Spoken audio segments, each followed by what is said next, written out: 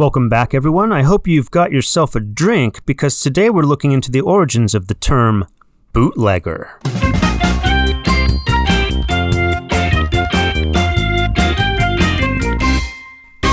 A bootlegger is someone who makes or sells alcoholic liquor illegally, or to go broader, sometimes can refer to a person who produces, reproduces, or distributes anything illicitly or without authorization.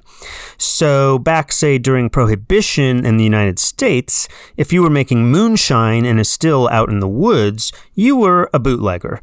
But if you didn't make the illegal liquor, but maybe transported it in trucks or boats, then you were also bootlegging liquor. Today, the term is more often used to refer to the stolen or illegally reproduced intellectual property. Like you can have bootleg concert tapes of bands, or you can download a bootleg version of a Hollywood movie. So what do boots and legs have to do with smuggling? Was it something about hiding stuff in your boots, maybe? Aha, I knew it. Bootlegger came from the earlier term bootleg, first coined in the 1600s. The word means exactly what it sounds like.